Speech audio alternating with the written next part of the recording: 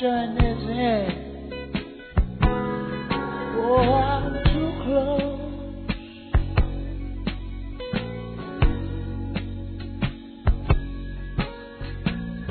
to shaking hands with all my friends. You know I'm a too close. Oh, Hi there, welcome to our Soul Food broadcast, a ministry of Calvary Chapel, Princeton, West Virginia. This morning, so please stand with me and we will read it. 2 Samuel chapter 6.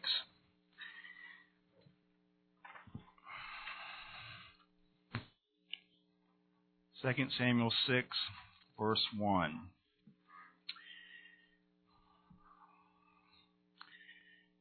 Again, David gathered all the choice men of Israel, 30,000. And David arose and went with all the people who were with him from Baal, Judah, to bring up from there the ark of God, whose name is called by the name, the Lord of hosts, who dwells between the cherubim. So they set the ark of God on a new cart and brought it out of the house of Abinadab, which was on the hill. And Uzzah and Ahio, the sons of Abinadab, drove the new cart. And they brought it out of the house of Abinadab, which was on the hill, accompanying the ark of God, and Ahio went before the ark. Then David and all the house of Israel played music before the Lord on all kinds of instruments, of fir wood, on harps, on stringed instruments, on tambourines, on sistrums, and on cymbals. And when they came to Nachon's threshing floor, Uzzah put out his hand to the ark of God and took hold of it, for the oxen stumbled. And the anger of the Lord was aroused against Uzzah, and God struck him there for his error, and he died there by the ark of God. Father, we do pray that you would take these words, Lord, a very sobering passage that we need to hear. It's not all about you being the God of love. You're also a God of holiness who is a consuming fire. And we have to serve you in the way that you tell us. So I pray you would just take those truths and drive them into our spirits today. We ask in Christ's name, amen. Thank you. You may be seated.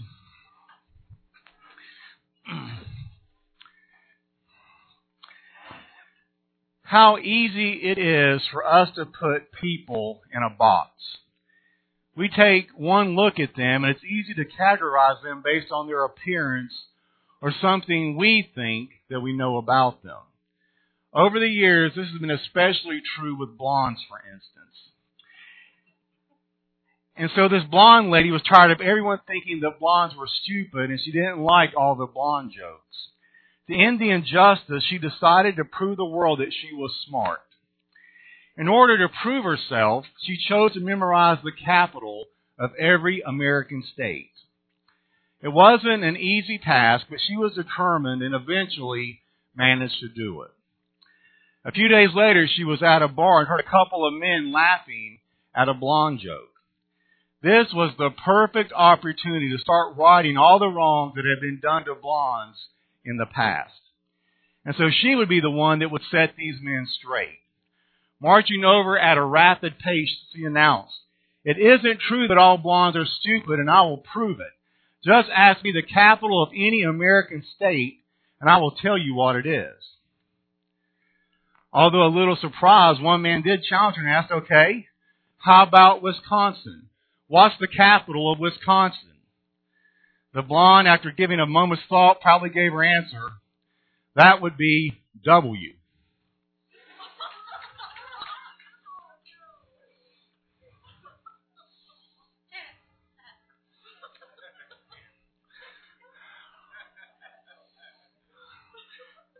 I didn't know you were going to be here.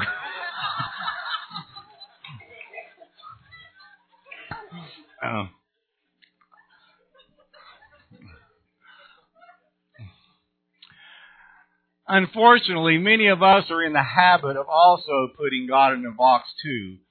Maybe not a wooden box overlaid by gold like the ark, but a box nonetheless. We have tried to reduce God to our terms so that we can manage Him.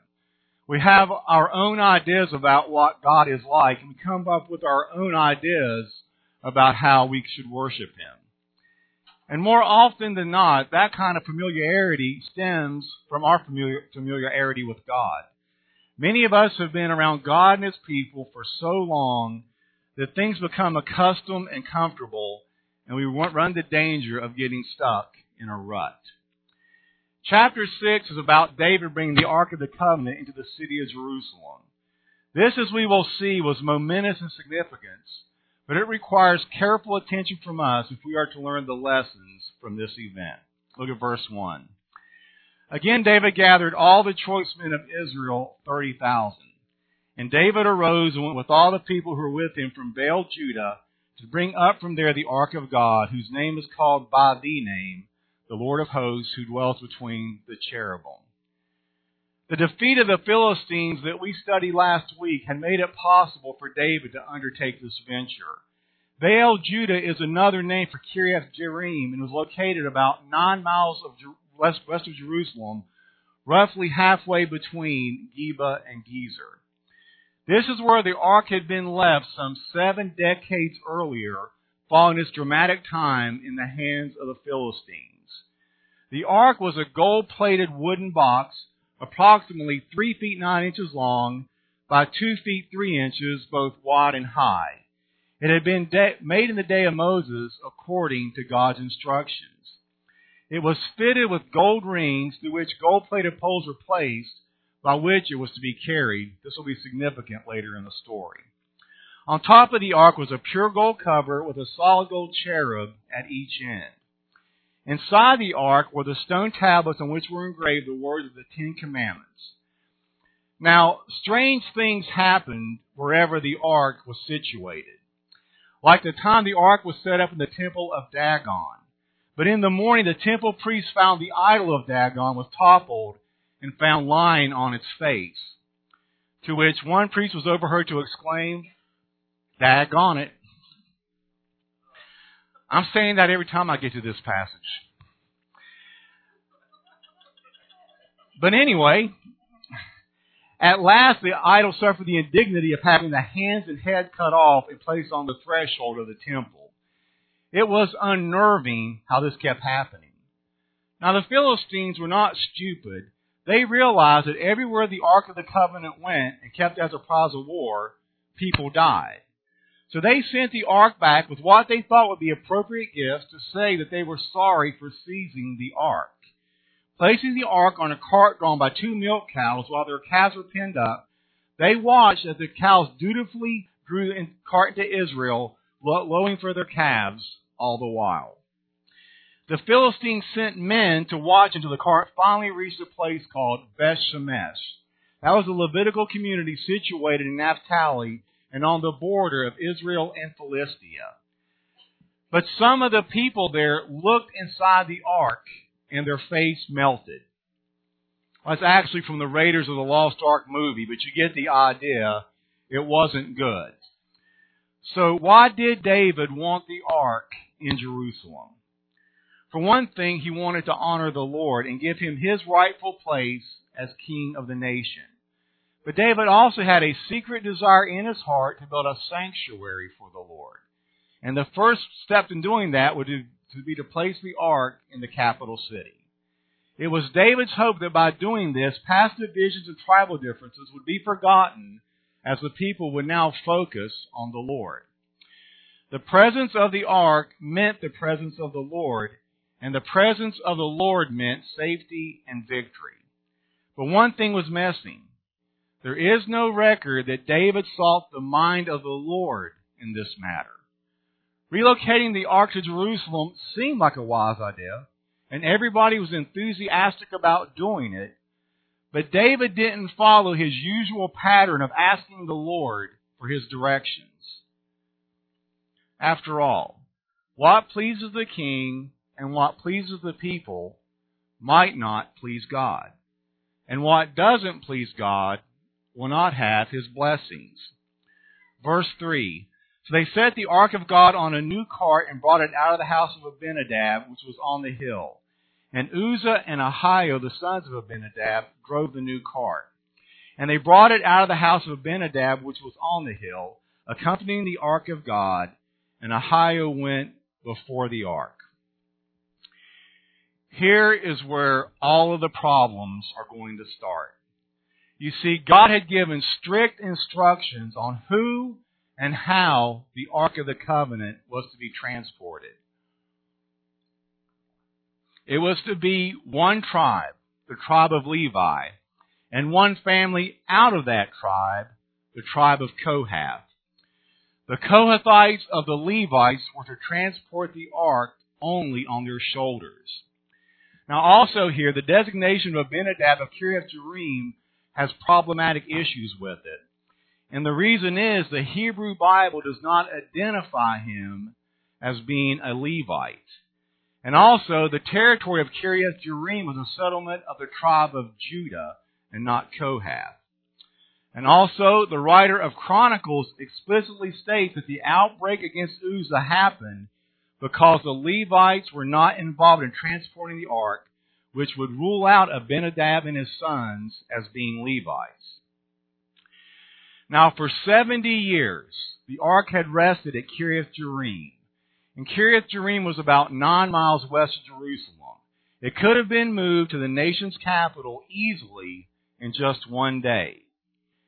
And so David arranged to place the ark on a cart driven by the 2 sons of Abinadab. But what is a cart? It's nothing more than boards and big wheels. I like that analogy, because far too often we want to see God's glory in the church. We think the answer begins with a board meeting and bringing in some big wheels. Now, a cart is made up of board and big wheels, but God won't be moved by such means. He is only moved by His obedient children. I think this is an important thing to remember also. The ark had been in Uzzah's house for 20 years. One can imagine that Uzzah had started to believe that he was in charge of the ark, and thus, in a way, also in charge of God.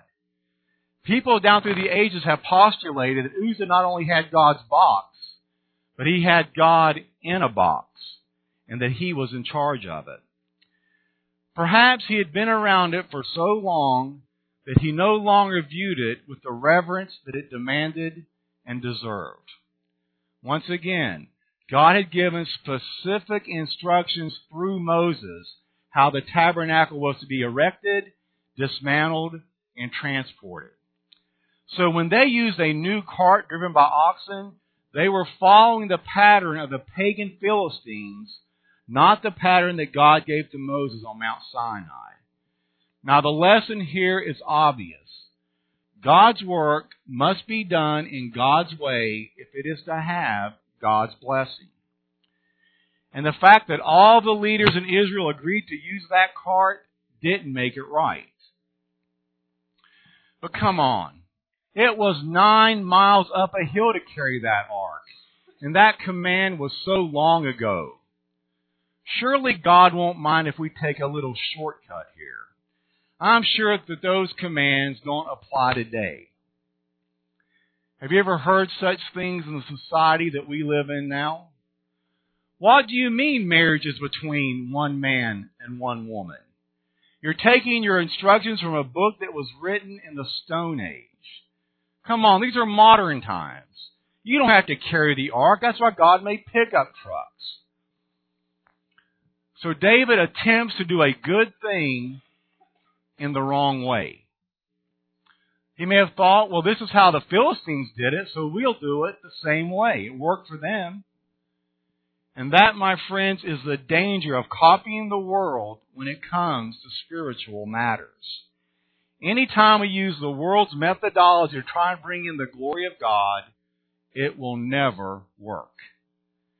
And so having fog machines and laser lights doesn't impress God in the least. Now, you've probably heard the saying, don't sweat the small stuff. Now, that's great advice when it comes to dealing with life's little stresses. But sometimes we need to help sorting out what is and what is not considered to be small stuff. Disregarding God's precepts about how to treat holy things is absolutely not small stuff. Now, I think the church today needs to heed this reminder and return to the Word of God for an understanding of the will of God. No amount of unity or enthusiasm will ever compensate for disobedience. When God's work is done in man's way and we imitate the world instead of obeying the Word, we can never expect the blessing of God. Now, the crowds may approve of what we do, but more importantly, what about the approval of God?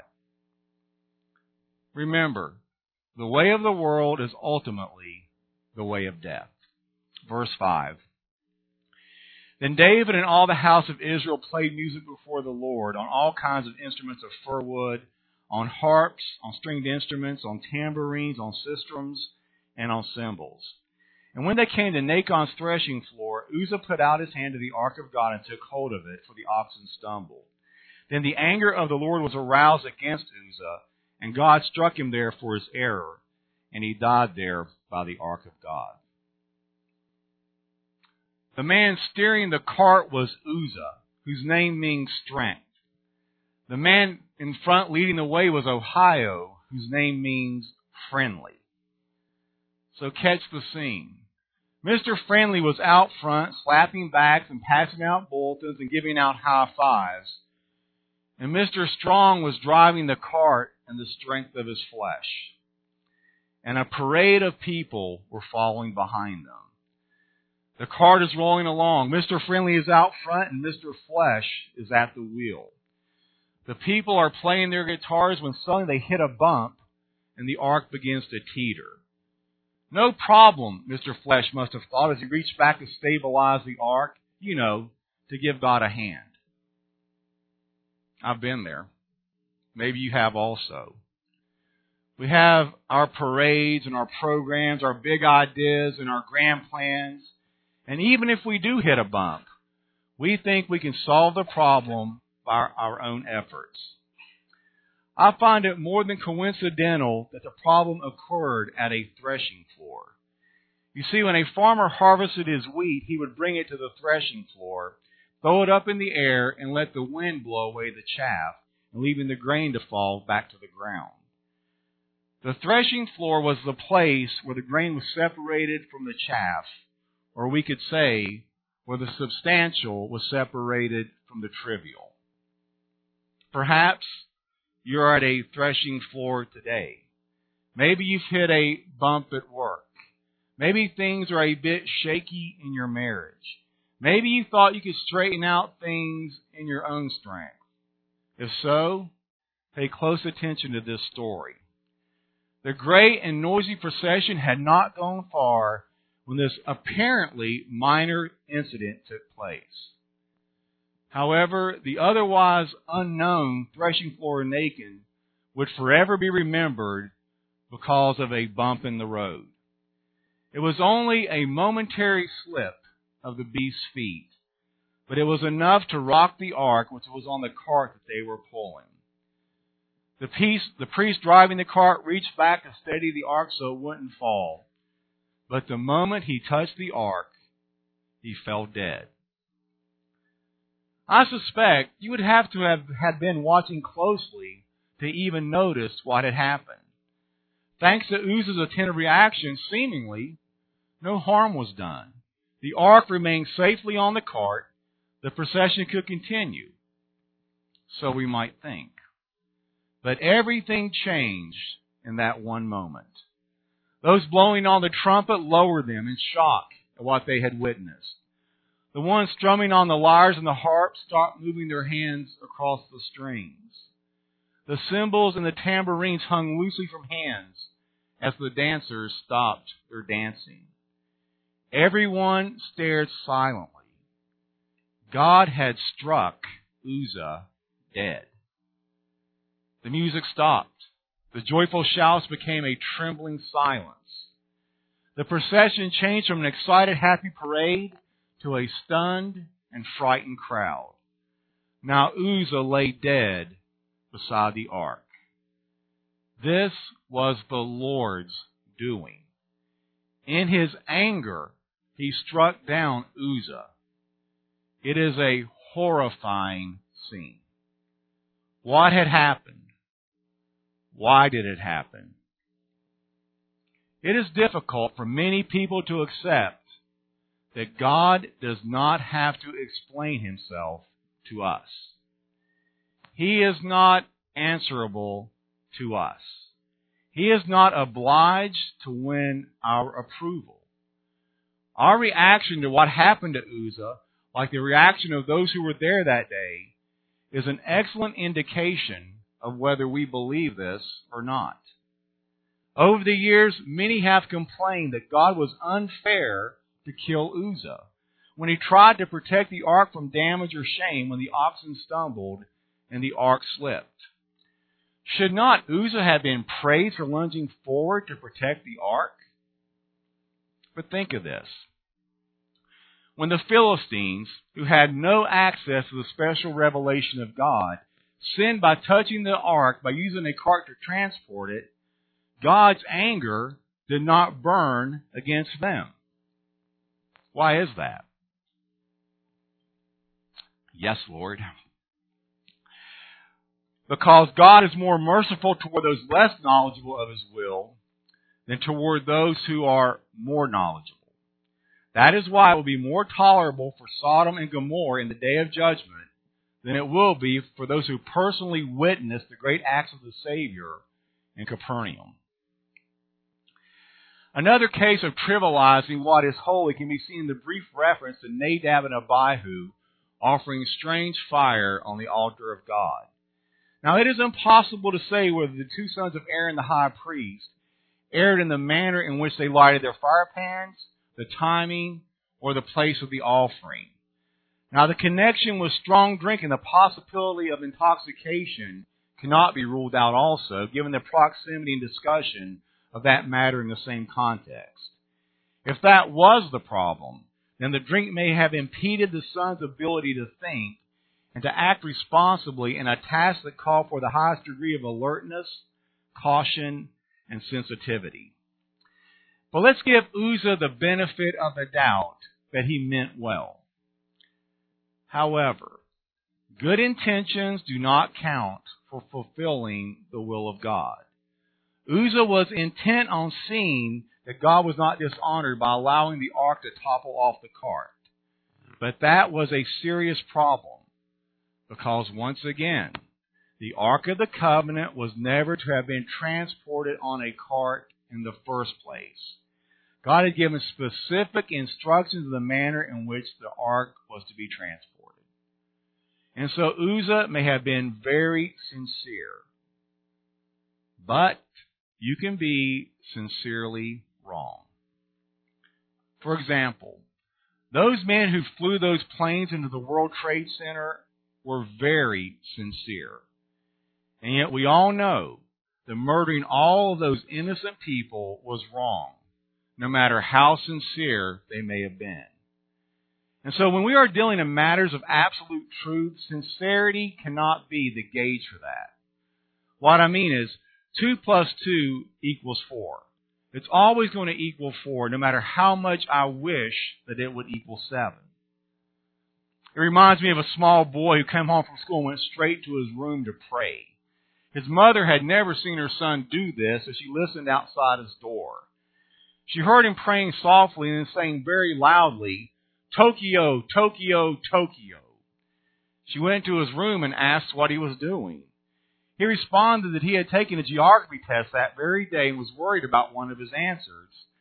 He was praying to God to ask the Lord to make Tokyo the capital of France. So once again, sincerity cannot be the measuring rod for truth. Uzzah, to say nothing of David, who initiated this move, failed to acquaint themselves with God's instructions concerning how the ark was to be treated. At the least, God's judgment of Uzzah warns Christians against any attempt to promote his cause through unholy means. Our responsibility is simply to do what is right. God will guard his name, his honor, and his cause. We have to do things the way that God has prescribed. Jesus taught this in a parable about a wedding feast in Matthew 22. A king threw a wedding banquet for his son, And when he came in to see the guests, there was a man there who wasn't wearing a wedding garment. Now you have to know that in first century Palestine, weddings, every guest would be given a wedding garment as soon as they came through the door. It was just part of the deal as for being a guest. For some reason, this guy decided he wasn't going to wear his wedding garment. So when the king comes in to see his guest, he notices a man there who's not wearing wedding clothes. Friend, he asks, how did you get in here without wearing wedding clothes? The man was speechless. Then the king told the attendants, tie him hand and foot and throw him outside into the darkness where there will be weeping and gnashing of teeth. Likewise, when we accept God's invitation to fellowship with Him, when we come into His presence to worship, it is no small matter. And we can't approach God on our own terms and disregard what God has said is the right way to approach Him. Jesus said that to properly worship God, it has to be done in spirit and in truth. Well, David and Israel was worshiping God in spirit that day. They just weren't going through the external motions. They were all sincere. They were worshiping God with their whole selves. But they weren't worshiping in truth. They weren't worshiping according to what God had clearly ordered. And this cost Uzzah his life. Let us remember that God not only keeps His promises, but He also fulfills all of His threats. Now, as we close, I've been challenged various times by individuals questioning why I would speak against specific sins. The reason is that the one who stands in Christ's stead bears responsibility to warn others of their sin. Now, we must not seek to deliberately ever harm anyone, but neither must we be silent in matters of evil. We must not speak with anger towards any individual, even when we find their actions abhorrent and reprehensible. We must warn sinners in love and point them to the freedom that is found in Christ. You see, we live in a world that is determined to label every form of speech that they find objectionable as hate speech. So the Christian must guard to ensure that his or her language is the language of love, and marked by grace as he or she proclaims the mercy of God and warns that the living God is the one that we all have to give an account to. To act in this manner is not hateful. Actually, it's quite the contrary. It's the demonstration of the love that is absent in this dying world. So this morning, I want you to know, it's not that God is too dangerous to approach. It's that we need to approach Him with the proper attitude and the proper heart and in the proper way. It's kind of like approaching electricity. It's not that it's too dangerous. It's just that it needs to be approached properly. And in a similar way, we need to approach God in a way that acknowledges His holiness. You see, nothing could be more foolish than a casual attitude toward Jesus Christ. Those who despise Him are making a very big mistake. Those who ignore Him are just as careless. Those who claim to follow Him but take Him for granted, caring little about His perfection and power, will one day regret their casual attitude towards the Lord.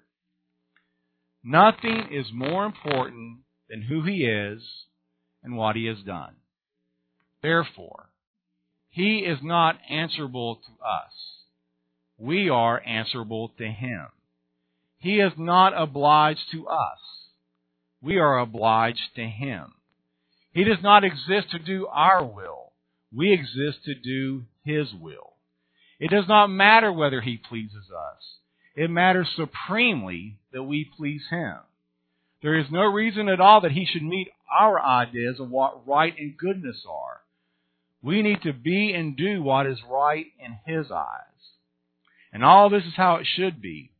And He is completely worthy of all of that devotion. And Father, I pray that we would all get that this morning. It is so easy, Lord, to treat You in a way that is not worthy of who You are. Help us to realize, God, that You live in unapproachable light, that You are a God that is a consuming fire, that while You are nothing but love, You are also nothing but holy, and those things are equal in Your character.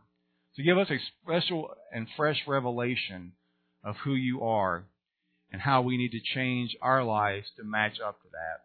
We ask in Christ's name, amen.